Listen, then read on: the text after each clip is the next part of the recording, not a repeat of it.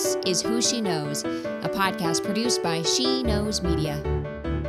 And this is your host, Elisa Camahort-Page, Chief Community Officer for She Knows Media. Today we'll be talking to three women about how they are leveraging technology and social media to address mental health in the online community.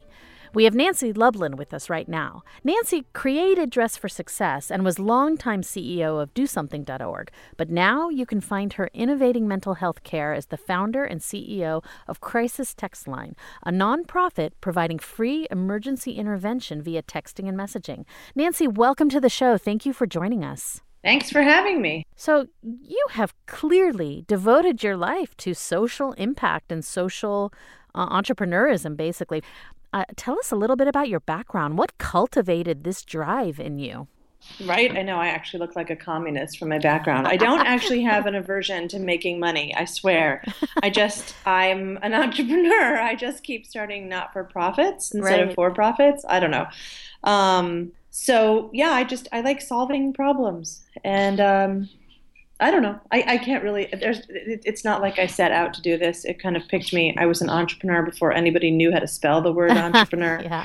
I don't know. I think it's so weird that it's become cool now and it's a thing and you can get a master's degree in it and people are hunched over laptops in Starbucks trying to come up with business plans. It's totally weird to me. It is funny. May I ask, what did you study in school? Politics and political theory, feminist theory. Okay, so you always had a little bit of that. Went to law school. Yeah. Yeah, I've always been a bit of a rebel rouser, and I had a strong sense of justice, but I don't know. I can't explain it. There you go. Well, so tell us a little bit about Crisis Text Line. First of all, just what is it? How does it work?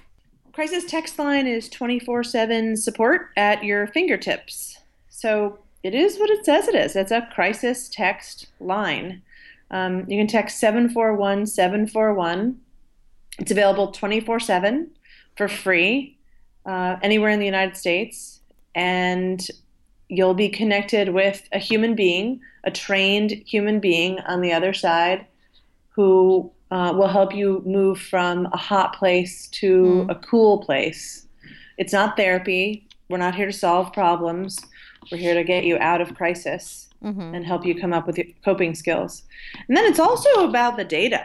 So I would say half of what we do is about the direct service, helping individuals. But the other half of what we do is learning from it and understanding what the heck is going on in our country and trying to reduce stigma, direct funds to the right places and media attention to the right places by illuminating what's happening and sharing information. So on the service part of it, would you say it's sort of like taking suicide hotlines into the text environment? It's more than that. More? We're not a suicide line. We're a crisis line. And so only 30% of our messages are about suicide and depression. So the other 70% are everything from anxiety, self-harm, domestic violence, eating disorders. It's a poo-poo platter of mental health issues. Your next tagline, I guess. Wow. So who is using Crisis Text Line? Do we know the demographics? Do we know how they're distributed across age or across ethnicity? We know an enormous amount. We know that 75 to 80% of our texters are under the age of 25. Oh, wow. So this is predominantly young people, including in the last couple of weeks, 9% of our texters have been under the age of 13. Wow. Young people. We know that 14% of our texters identify as Hispanic, even though we're still an English-only service. And even more interesting, 5 to 6% of our texters identify as Native American, which is super important. Because they're at very high risk for suicide. So basically, if you really think about who we're reaching, it's young, rural, and poor who really need mental health services and don't have access to them. So we're hitting exactly who we should. So who is the audience for that data? Some of it is open to the public. If you go to crisistrends, TRENDS.org, We've made aggregate data available and open in real time, so you can see the worst time of day, worst day of the week, compare the 50 states on these issues. That's pretty exciting, the aggregate data. And we've seen news clippings. We know that states have been reacting to where they show up in the rankings there. We've heard that this is having an impact. But then we also have what's called enclave data, which is another level beyond that. So particular queries, polls that people want to make. And we've opened up by application only and for non-commercial use. So academics mostly, and some governmental agencies applying to do a special pull of our data. So for example, Ryerson College in Canada is looking at hate crimes and LGBTQ violence. And so they're doing a pull of our LGBTQ text messages to compare them to public information on hate crimes and policies to see if they can understand trends. That's a smart data pull that we approved that will hopefully lead to, smart policy and learnings and reducing stigma. Why did you start Crisis Text Line? Like, when did you become aware that this was something that was needed? Right. Yeah, it was a total, I didn't know, right? It completely smacked me in the face. It was totally organic. I was the CEO of DoSomething.org, which is the largest member organization for young people and volunteerism and social change in America. So we would send out a message from Do Something about a campaign and get a couple 100,000 people doing campaigns, but a few dozen messages back having nothing to do with the campaign, but things like, I'm being bullied, I don't want to go to school tomorrow, or, questions about drug addiction. And we were triaging them, like, here's a hotline, go talk to your principal. Hey, maybe you want to talk to your mom about that. We were just sort of like figuring it out as we went along. And then we got a message from a girl that was so horrific, so just off the charts that it was like being punched in the stomach. And she texted in and said that she was being raped by her father. We gave her the phone number for RAINN, which is the terrific National Rape and Incest Organization. Actually, we never heard back from her again. So it haunted us. Right. And I had the idea for Crisis Text Line and got started on it right away.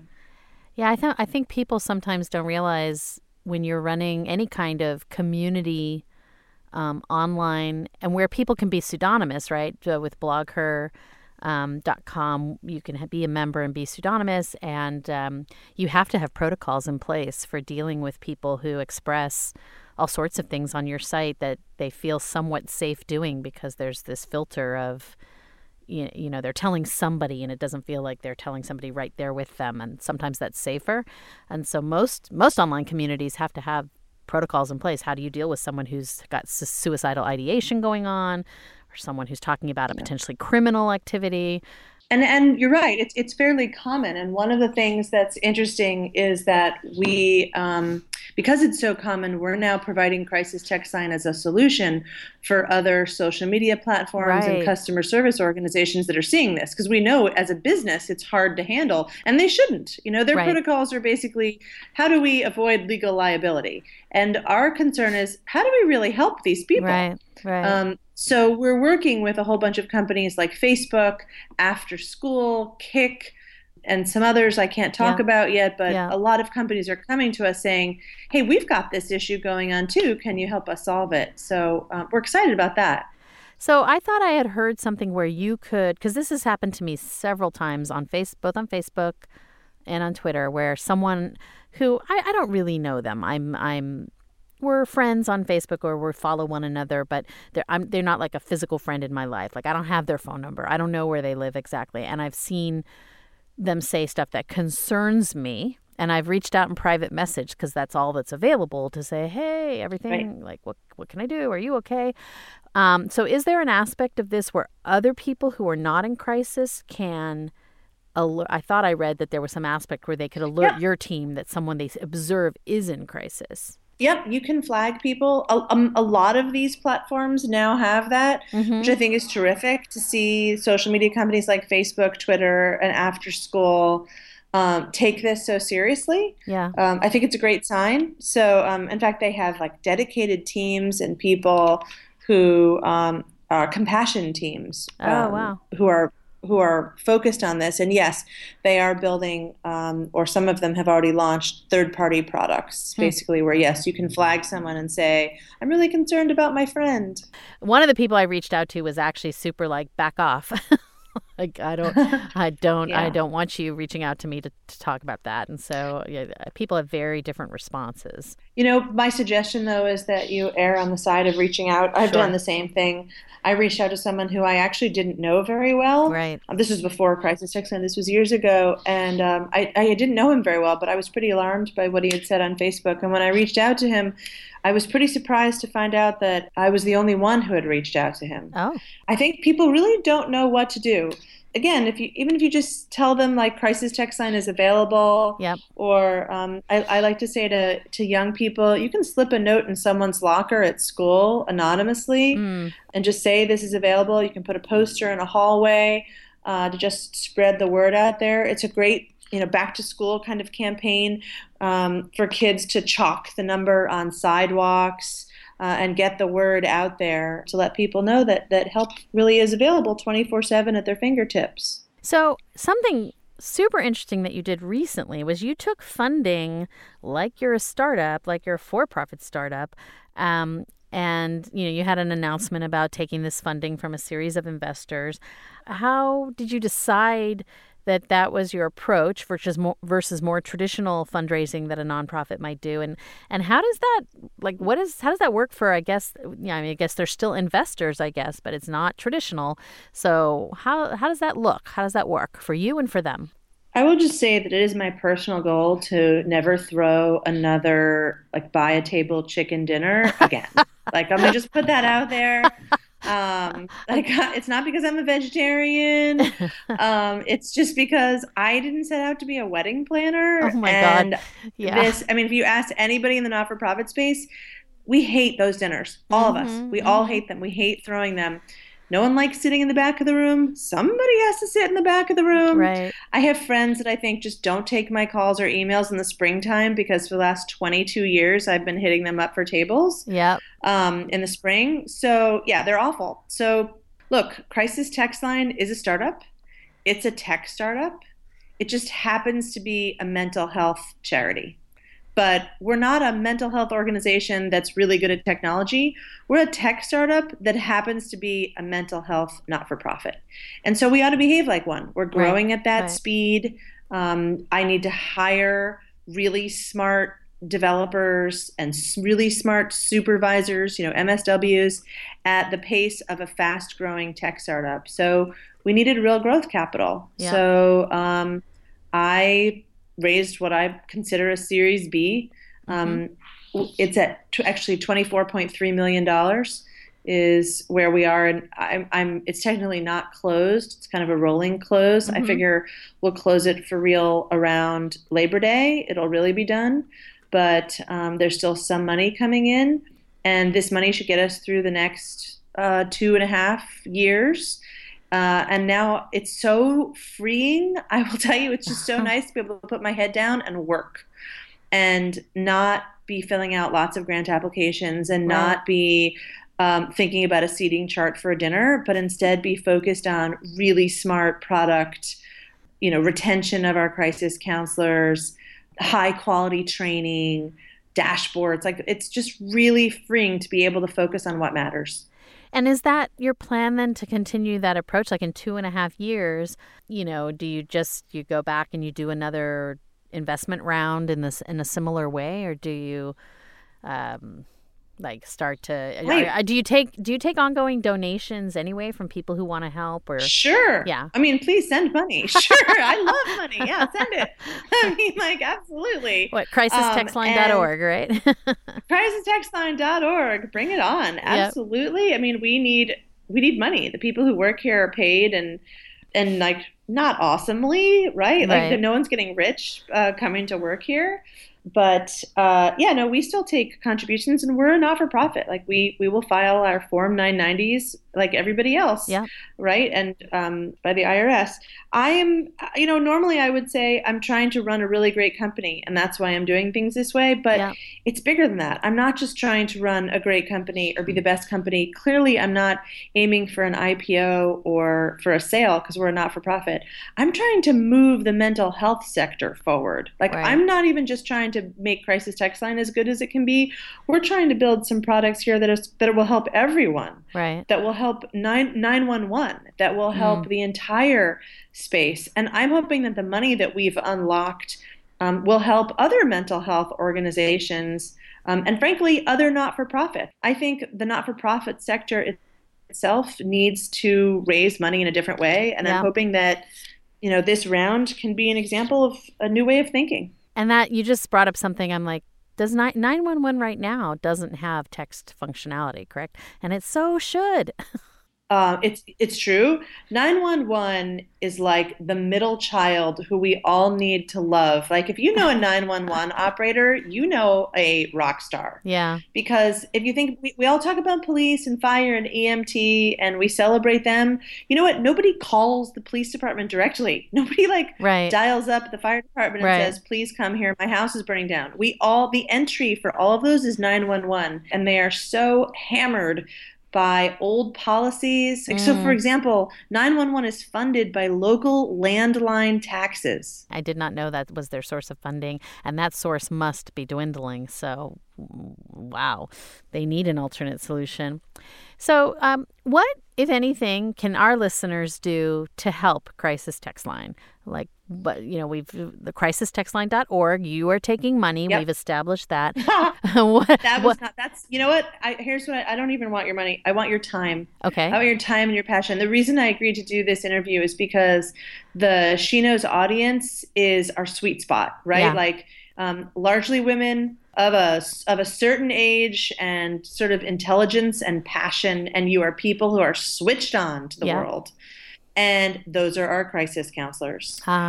This is like the most amazing way to make a difference. If you're a crisis counselor, you will connect with another stranger in their darkest moments and get them to a cool place. It's the most beautiful thing. And I do it too. I'm a crisis counselor. And seriously, it's the best thing I've ever done. It's the best thing I've ever done. It is so satisfying and challenging and has made me a better mother, a better friend.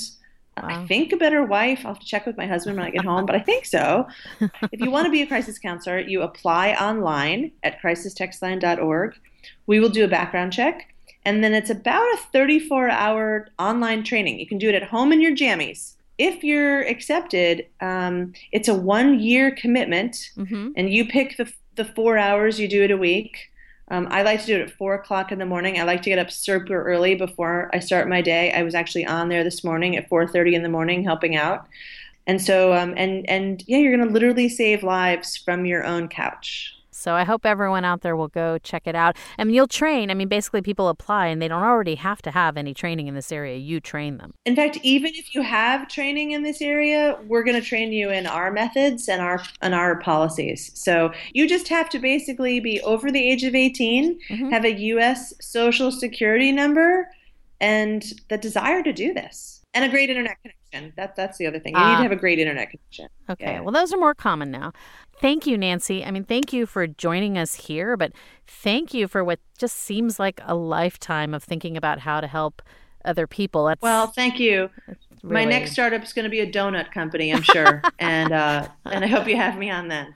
Well, if you could make donuts that had 0 calories but tasted amazing, then you would have really cracked the code. I'd be so rich. And then I'd freaking become a philanthropist and give it all away. Yeah, exactly. See how that works? Thank you again. Thank you again, Nancy. It was a great pleasure talking to you. Thanks. Now we're joined by Adrienne Nieves, also known as Addie B online, and she is the founder of a new organization and site dedicated to women of color and mental health issues and awareness called the Tessera Collective. Welcome to the show, Adrienne. Hi, good morning. Thank you for having me. So let's start by talking a little bit about your background. You are a multi-hyphenate. Yes, I am a former military police officer. I served in the United States Air Force for 4 years.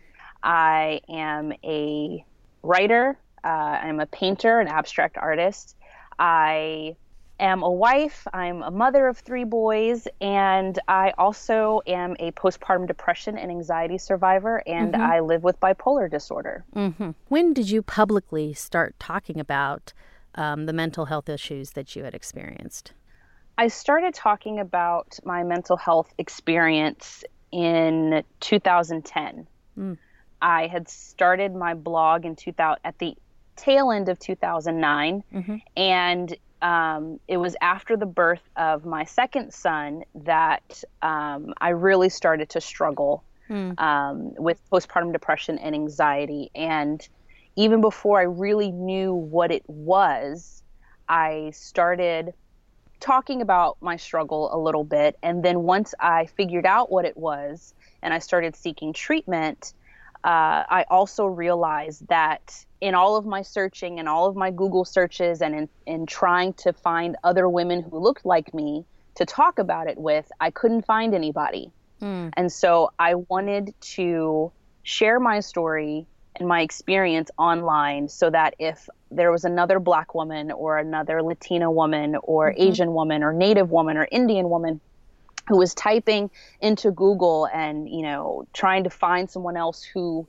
was not white, talking about their mental health struggles, I wanted them to see someone who was of color and see that, they weren't alone, that they weren't by themselves in it. What took you, these 5 years later, since you started your journey of talking about it publicly, to decide to form an organization? And what do you want that organization to do? And please tell me where the name comes from, because I think the name is really interesting as well. We chose the word collective, the team that I have, because we wanted to be inclusive of all women of color. When I first started thinking about creating a platform or a nonprofit organization that focused on mental health advocacy, it's a very predominantly white space. And honestly, I just kind of feel like white women have enough champions. I saw a huge gap, a lack around advocacy that was diverse and that was inclusive of women of color and our experiences. And then Tessera is a piece of glass that is a small part of a mosaic. When people make mosaics, they take glass and they break it, they shatter it, and they use those little pieces to make the picture. And what I liked about the imagery of a mosaic is that there are lots of different colors, lots of different shapes. Not every single one looks like the other, but there's also filling in between each piece. I started thinking about the beauty that can come from brokenness. And I truly believe that what makes us broken can also make us powerful. And, I think that's a very powerful reframe to have specifically around mental illness. And I found Tessera. What do you want Tessera to do? What is it going to provide? It's a little overwhelming and a little daunting to think about. But at our core, our mission is to provide or to enable women of color to speak openly and honestly about their mental health experiences. Because we believe in the power of storytelling. We believe in the power of dialogue. We believe in transparency, and that if we can talk about what is happening with us, if we can talk openly about things that are impacting us, especially in our cultures where we are expected to remain silent about what we're suffering with, we feel that we can help save one another's lives. And we can, if we change the face of mental illness and we start showing that it is racially diverse, especially, and if we start showing that we also experience these things, and not only do we experience them, but we also thrive in spite of it, I think that can be really powerful. And so that's that's part of our mission. So we have a Facebook support group. We want to make sure that we are providing safe spaces for us to be able to just get peer-to-peer community support from one another. This August, our support group on Facebook will be 2 years old, and we have about 80 members from all over the country. Since I've been active online since 2010, this has been my favorite community to be a part of. It is such a beautiful thing to witness, to see other women who look like me and who have similar experiences as a marginalized person, supporting one another, listening to one another, offering support, words of encouragement, celebrating, the smallest of victories with each other. I'm getting emotional just thinking about it. It's week after week I watch it. And then the other thing that we are hoping to do as well is we want to provide a resource online, not just the support group, but also where people can go and try to find a mental health professional of color. One of the biggest questions always get is, does anyone know of a therapist of color in such and such city or in this area? Speaking from my own personal experience, I've had both. I've had therapists who are white, and I've had a psychiatrist and therapists who are of color. And there is something to be said for cultural competency in mental health care. And the level of comfort that you have being in a space with someone who understands culturally what you face and what you come from, it makes a huge difference. So that is something else that we're working to provide on our website, is a directory of therapists and mental health professionals from all over the country, so people can go there and they can, see if there is one in their area. That's super cool. And then the last part of it too is we want to find a way to help people help women of color use creative expression as a self-care tool. You bring up cultural competency, and, I don't think it's a walk in the park for anyone to talk about mental health issues publicly. However, it's a very common theme that people of color, communities of color, and particularly women of color, there is more a next level trepidation about it, a kind of next level, at least perceived stigma and shame about it. And this coupled with this lack of representation, and so therefore kind of silence around it. What do you think is the foundation of that, in at least speaking for, our culture here in the United States? Well, I think as a system, there hasn't really been a focus or a push to take care of the mental health of people of color in this country. We talk about veterans having PTSD, but one thing you don't hear a lot of talk about is the PTSD that people of color can develop just from dealing with racism and oppression. It could be microaggressions at work. It could be witnessing, state-sanctioned police violence or just neighborhood violence. The impact of living in poverty. All of that can contribute to and impact your mental health, but we don't talk about that. Mental health professionals don't usually. Yeah. And the thing is, PTSD, meaning post-traumatic syndrome, has been applied beyond the military to if you grew up with child abuse, domestic violence, things like that. Yes. But it's all of that focus is kind of on the past. What is the repercussions of something that happened to you, past tense. And, I know that podcasts are somewhat timeless, but we are recording this on July 7th, 2016, where in the last 48 hours, we've seen 2 Black men shot by the police, one subdued, the other following instructions. And that's not a post, when you bring up the trauma Right. There's nothing post about it. It's like right now. I don't know what is the name for that? That it's an ongoing traumatic syndrome. I mean, right. Like I think the best way to just describe it is that it is trauma. Mm-hmm. It is trauma, and people are experiencing trauma daily, whether it's through, what they're experiencing in their own daily personal life, in their environment or on the job or in their neighborhoods, or if it's, through the news cycle, bearing witness to these atrocities that are happening. Mm-hmm. I think one of the other things that contributes into us not, basically, I guess in a lot of non-white communities, it's, mental illness is a white person thing, right? I think what contributes to that is this lack of understanding that, or awareness about what can actually trigger things like depression and anxiety and panic attacks. And, there's just not a lot of education in minority communities around mental health and what the symptoms of mental illness are, especially because for so long we've been indoctrinated with this belief that, we're supposed to not just suffer in silence, but our suffering is supposed to be normal. Mm-hmm. I also think that sometimes it's hard. Where's the line?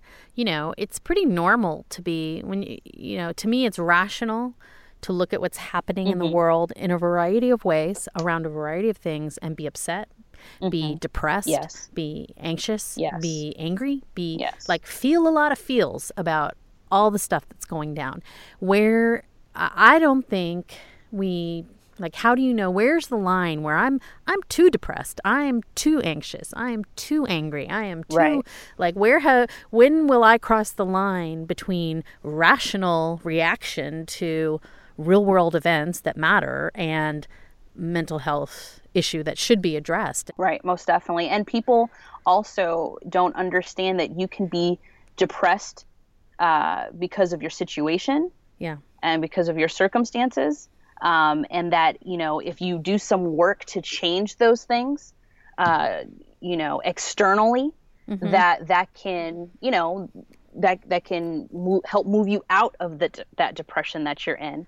But then there's also chronic depression, and there's also, so there's also not a real distinction between those two. And you'll see on Facebook sometimes videos from people who are like, there was just one recently where my husband and I were talking about it, and we were both like, dude, what?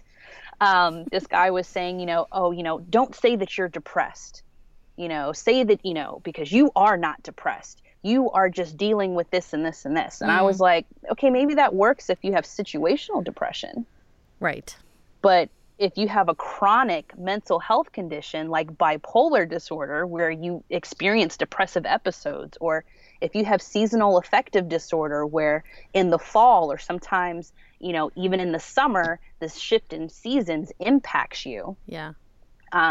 That's not something that you could just be like, oh yeah, no, I'm not depressed. No, yes, I actually am depressed. This is a part of me. It's not all of me, but it is part of my reality. When, so going back to Tessera and the focus, I guess, on being an online resource, what do you kind of see as the best and worst aspects of creating this online community? And is there a place where you are also creating offline community?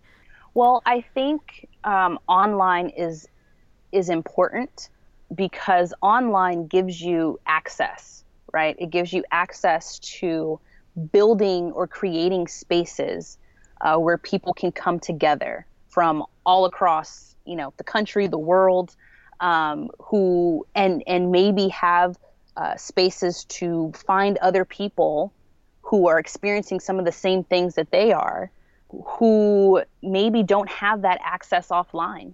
I have several women in our support group on Facebook who can't let it be known that they're a part of a community like that, because in their own personal lives offline, they run major companies. They work in corporate. They are the faces of organizations, or they are pastors in churches, and they cannot let people know, because of the stigma surrounding mental illness, they cannot let people know that they suffer with an anxiety disorder or, depression or, bipolar disorder, something like that. So online is very important.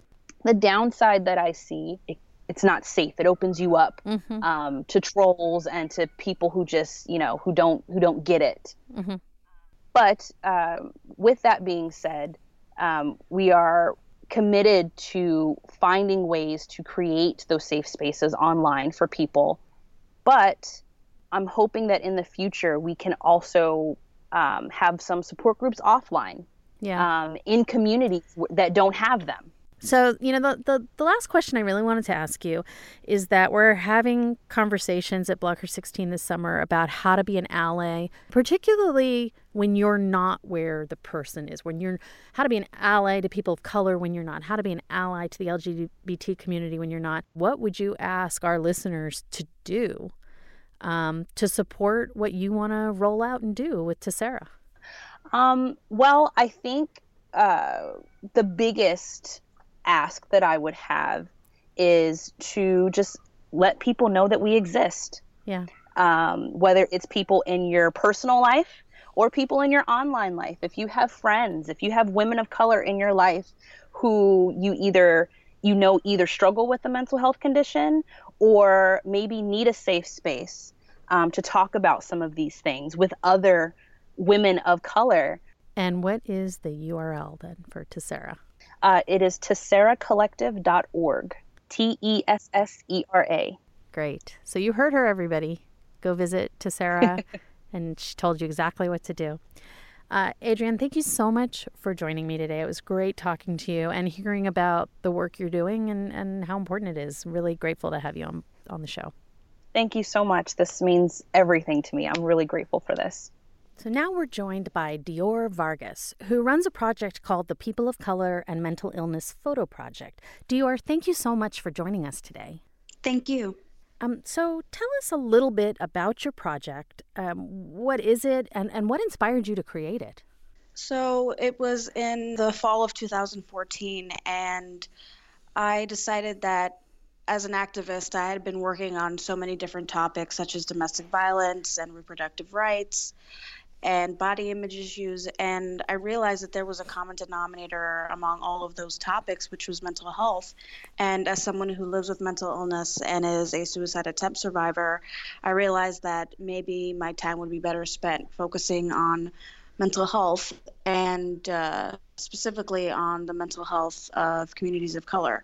Initially, that wasn't my plan, but when I decided to start researching mental health and what discussions were being had, I noticed that when the Google images popped up, most, if not all, individuals were white people. And so I decided that I wanted to highlight the experiences of people of color who live with mental health issues, because that's a topic that is rarely discussed. And I wanted to create a space where people could feel comfortable talking about their issues and seeing people who looked like them, because I think that representation is extremely important. And so just creating a space where people could share their stories and humanize the experience of mental illness. Tell me what the project looks like. What are you asking people to do to participate in it? So on the website, I give them instructions where they can submit a photo of themselves holding a sign. And basically they could say whatever they want, but the main point of it is to say what they live with, if they feel comfortable doing so, but saying, I'm a woman of color, or I'm African American or Latina. Just say who you are and what your experience is with mental health. People have used hashtags like no stigma. So it's pretty much making a space where people can use their own language and use their own words to describe what it is to be at the intersection of race and mental illness. What has that space meant to some of your participants? I received a lot of messages from people saying that it was something that they were too afraid to talk about, that they used the project to bring this up to their family members to say, look, this isn't a white person issue. This is something that happens to a lot of us. And so I think that it's been able to start conversations. Unfortunately, sometimes people need tangible proof to kind of get that validation. And so in a way, I've been able to provide that to people so that they can be open and be transparent about what they're going through and start making connections with people who maybe have the same diagnosis or share the same experiences. And so I'm hoping that as a result, family members will talk about it more and people will make more connections and find more of a community. Did you integrate your personal experience into the initial effort, or did that come later?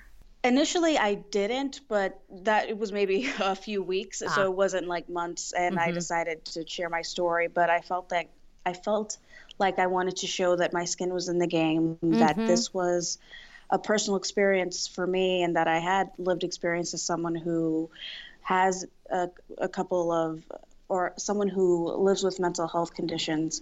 So I contributed my own photo, and the more I shared it, the more people were sharing on their end. And then a lot of people just were contributing and talking about it. And so I've been really happy that it's gotten the traction that it has.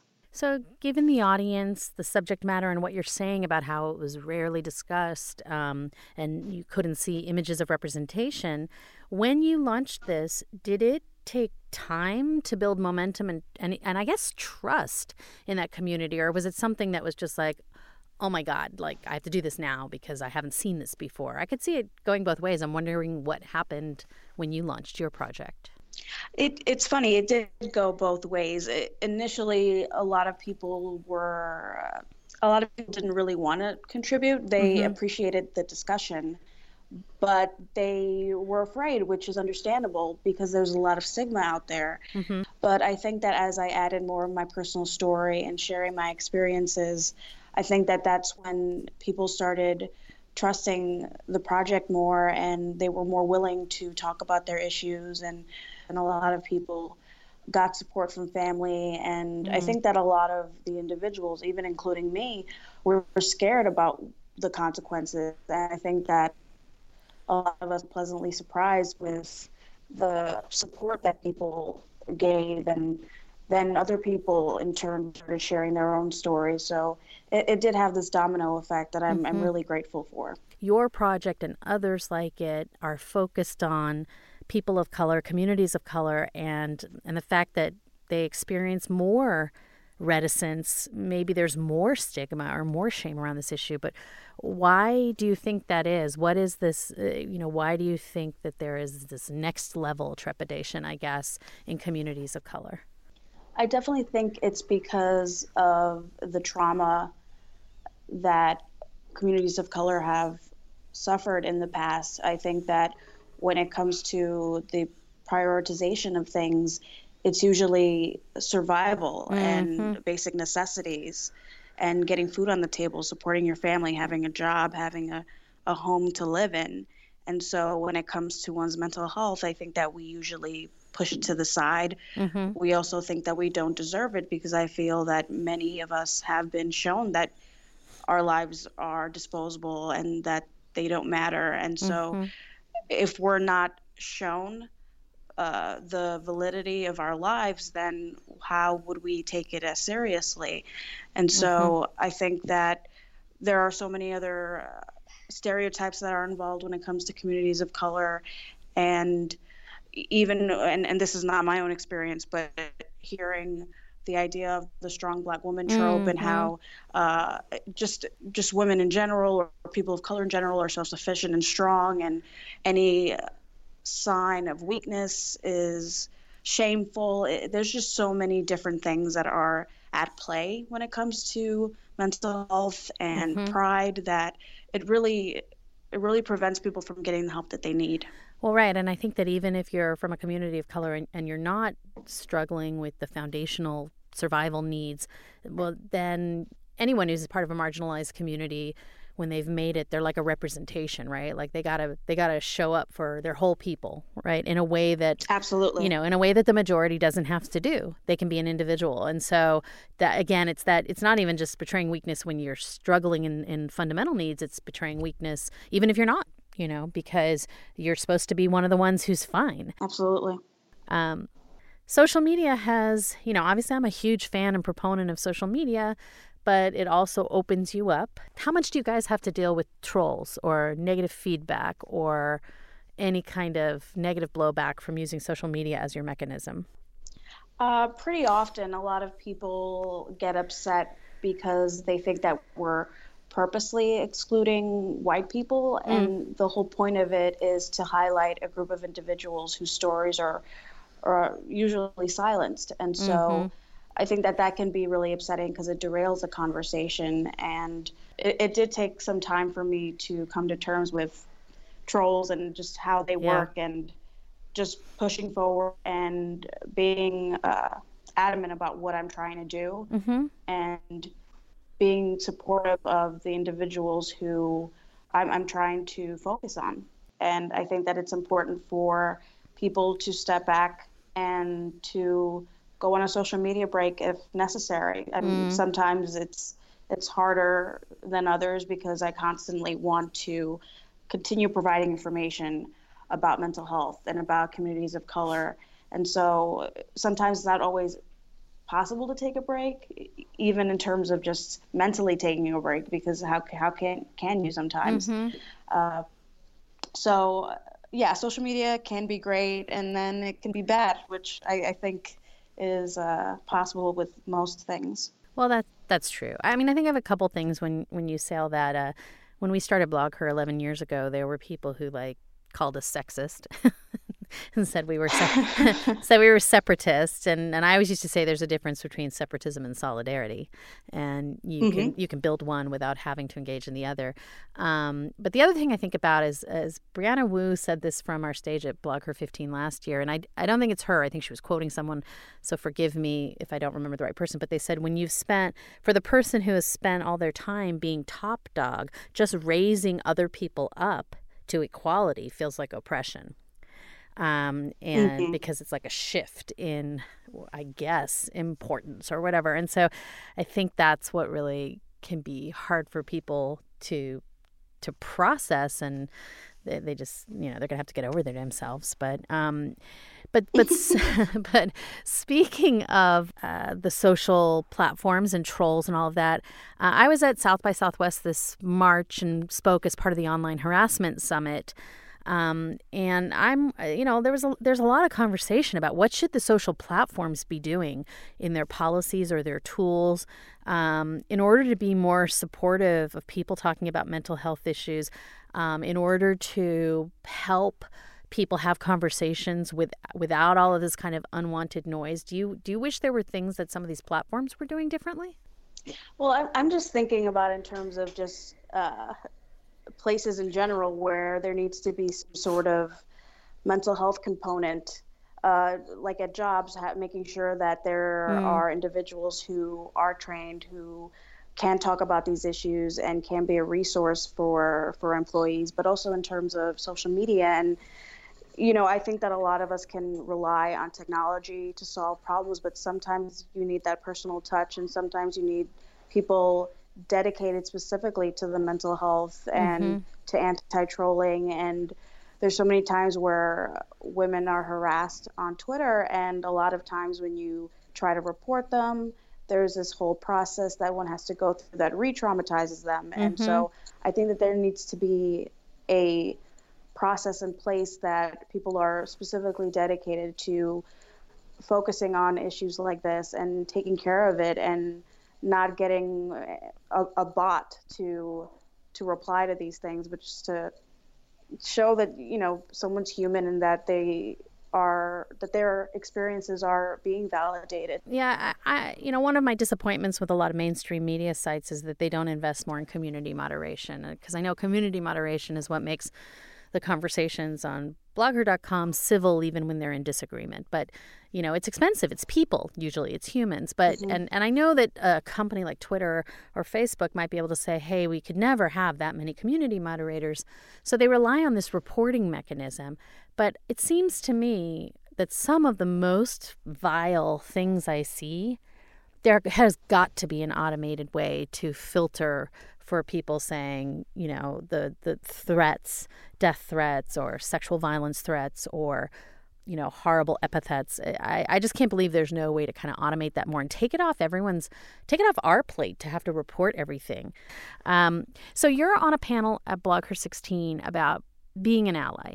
What would you want listeners to do, right now to support your project, whether or not they themselves have mental health issues, and what can they do every day as part of this big, especially online community where we're so many different kinds of people interacting together? What does that look like to you? So before I answer that question, I was just thinking about what you were saying before, and I mean, it is possible for, like in compliance, when there are emails sent, there's certain keywords that are used, they're flagged. And so I just wanted to add that. So it's definitely possible. I think that people just need to be genuinely concerned and interested in the welfare of the consumers that are using their products. But to go back to what you were saying, I think it's important to show up, and that can come across in different forms. But letting people know that you see them and that you will be there for them in any form that they need, validate their experiences. I'm also thinking about in terms of the language we use, in terms of mental health, not using words like crazy or insane, being cognizant of how that comes across, and being intentional with how you say things. And finding alternatives. That's something I've become so much more conscious of just over the last few years, to not just when something outrages you or upsets you or angers you, to dismiss it as that's nuts or that's crazy or that's, whatever. I've become so much more conscious of avoiding that language. It's a great progress, to be made to sort of stop associating mental illness with everything that upsets us and outrages us and angers us. Definitely. So if people want to find your project, what's the easiest place to go check it out? So you can go on my website, diorvargas.com. The exact URL is diorvargas.com /POC-mental-illness. You can also follow me on Twitter at diorvargas. I'm on Facebook. The fan page is facebook.com/mental health DV, my initials. I'm on Tumblr. I'm basically a lot of places. You're everywhere. Thank you so much for sharing about your project. Thank you so much for starting the project. And I'm really excited to have you at the conference this summer talking about these issues. And I'm really happy that we got to chat today. Thank you again. Thank you so much. It's been an honor. That's it for this episode of Who She Knows, a She Knows Media podcast. For next week's episode, we'll be talking about our Hatch program, a program that engages Gen Z tweens and teens in talking about and creating content about media literacy, digital citizenship, and social issues. We'll be talking to two of our teen participants in Hatch and to She Knows Media's president, Samantha Ski, since Hatch was her brainchild. We're having a Hatch track for tweens and teens at Blogger 16 in just a few days, so we wanted to share a little more about it. And don't forget, there are still tickets available for Blogger 16 at blogger16.eventbrite.com. I'm your host, Elisa Camahort-Page, Chief Community Officer at She Knows Media. Please tweet me at Elisa C. or leave a message for us on the Blogger or She Knows Media Facebook pages. We want to hear from you. Thank you so much for listening.